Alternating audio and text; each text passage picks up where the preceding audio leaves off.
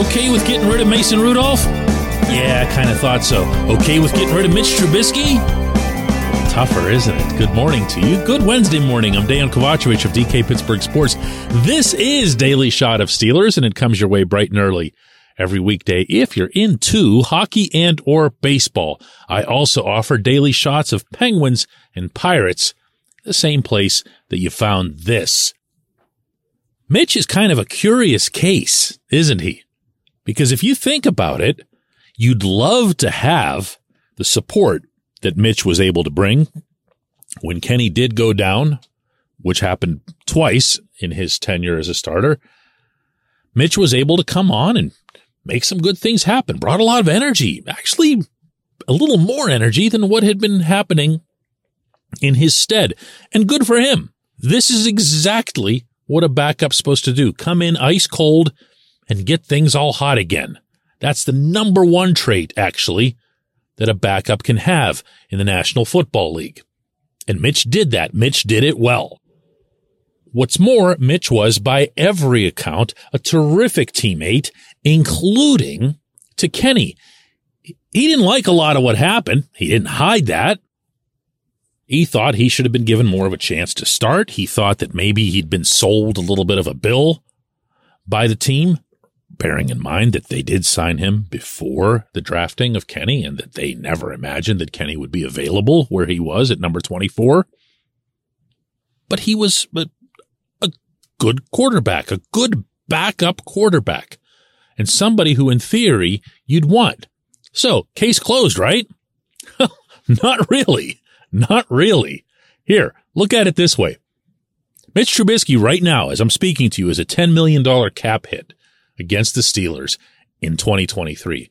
That is a big, big cap hit that can get you a whole lot of inside linebacker, if you know what I'm saying here, or a whole lot of cornerback, or a whole lot of something else that you need a lot more than an individual carrying a clipboard for the most part.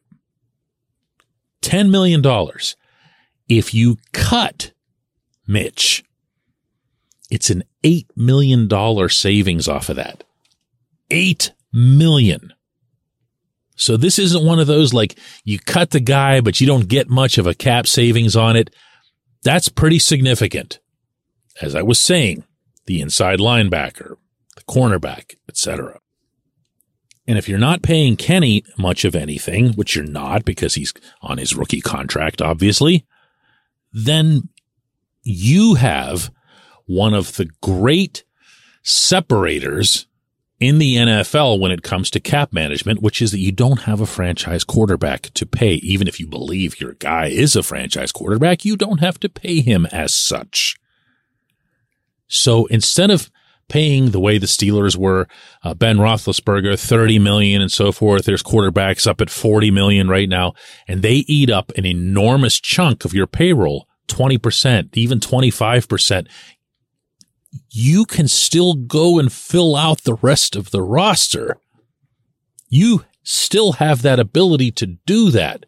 And if you look at some of the teams, not all of them, but some of them, that have made the Super Bowl in recent years, you'll see that a lot of them are in that circumstance. The Bengals obviously come to mind, but the Chiefs and Patrick Mahomes did before his big extension. Because once you get that big extension, poof, there goes an enormous chunk of your payroll. And all of a sudden, guys you'd never have dreamed of letting walk because you can't pay them anymore. If you're the Steelers, your window to begin competing for a Super Bowl in the cap context is now, believe it or not. I'm not being a fool here. I'm saying from the cap perspective, you have to start thinking about things like that. So if you have Kenny and you trust that Kenny is tough and durable and whatever else, and that the offensive line will do a better job of pass protection, and they obviously got better at that as the season went along, then you also will trust, not that he'll play all 17 necessarily, but that he'll play a good chunk of them and that he'll know how to keep himself healthy and available, meaning get out of the pocket when it's time, throw the ball away when it's time, slide, not the Kenny slide, but the regular slide when it's time. Do those things, stay on the field, and your backup can be Josh Dobbs. Is it okay to say that? I mean, Dobbs was here for a lot of years. The Steelers love him, not just the players, the coaches. The head coach really loves him. Nobody loved him more than Ben did. Why? Because Ben wanted someone on the sideline he could trust. Ben would go over to the sideline and seek out Dobbs, not Mason Rudolph. You know by now the two of them never hit it off. Ben trusted Dobbs. Dobbs was inactive. Dobbs was in a sweatsuit. Ben would go find him. Rocket scientist and all that stuff. Well, Dobbs got onto NFL fields in the final 2 weeks of the season in Nashville and acquitted himself pretty well. We all knew he was mobile. We all knew he had something of an arm.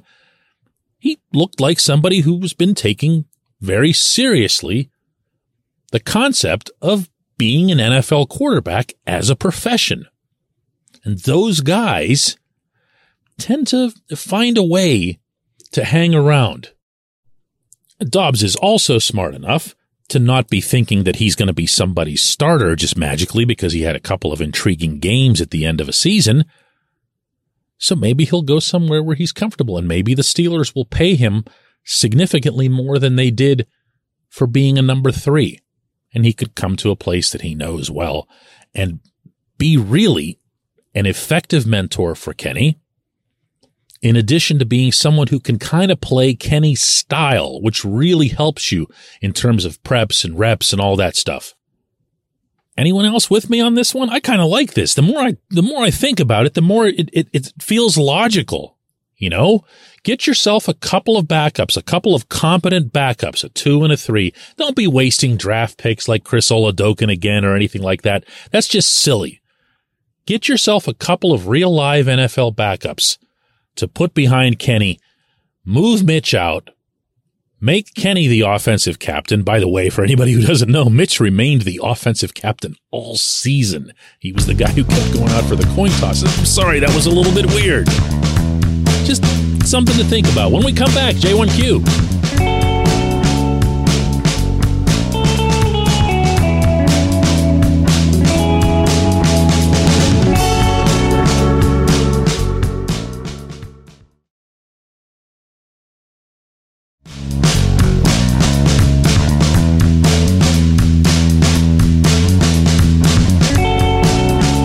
J1Q comes from Marvin, who says, DK, what do you think it is with Matt Canada and Mike Tomlin that Mike would keep him around? He doesn't like change and he sticks to his way of doing things. But if the ship is going down, and you're not saving people, but have a great message to keep them on the boat, then how does it help everyone make it? How does it help Kenny Pickett, George Pickens grow? Seems you're just going to make everybody unhappy. Well, Marvin, first of all, I appreciate that you very clearly differentiated between the people on the inside and the people on the outside. Because as soon as you say you're going to make everybody unhappy, I think the reflexive thought is, oh, all the fans are going to be unhappy. Yeah, of course the fans are going to be unhappy. No question about that. But that also shouldn't matter. It really shouldn't. What should matter is what you brought up, which is that Kenny Pickett won't progress as much as he would with a competent NFL coordinator. Pickens won't progress, won't have intelligently drawn up routes the way he would with a real live NFL coordinator. The running game made strides. There's no question. And I'm not going to take that away from Canada the way some people seem to be inclined to. But I also couldn't be convinced in a million years that there wouldn't be somebody available as a coordinator who could take that running game to an even higher level. That's what you're looking at right now. It really shouldn't be all that complex. If somebody ever comes back at you in discussing or debating the Canada thing and says, well, who would you get? That's not your job. That's not my job either. That's the Steelers' job. The question, plain and simple, is this. Is there someone better? How How could anyone, Tomlin included, conceivably say that there isn't?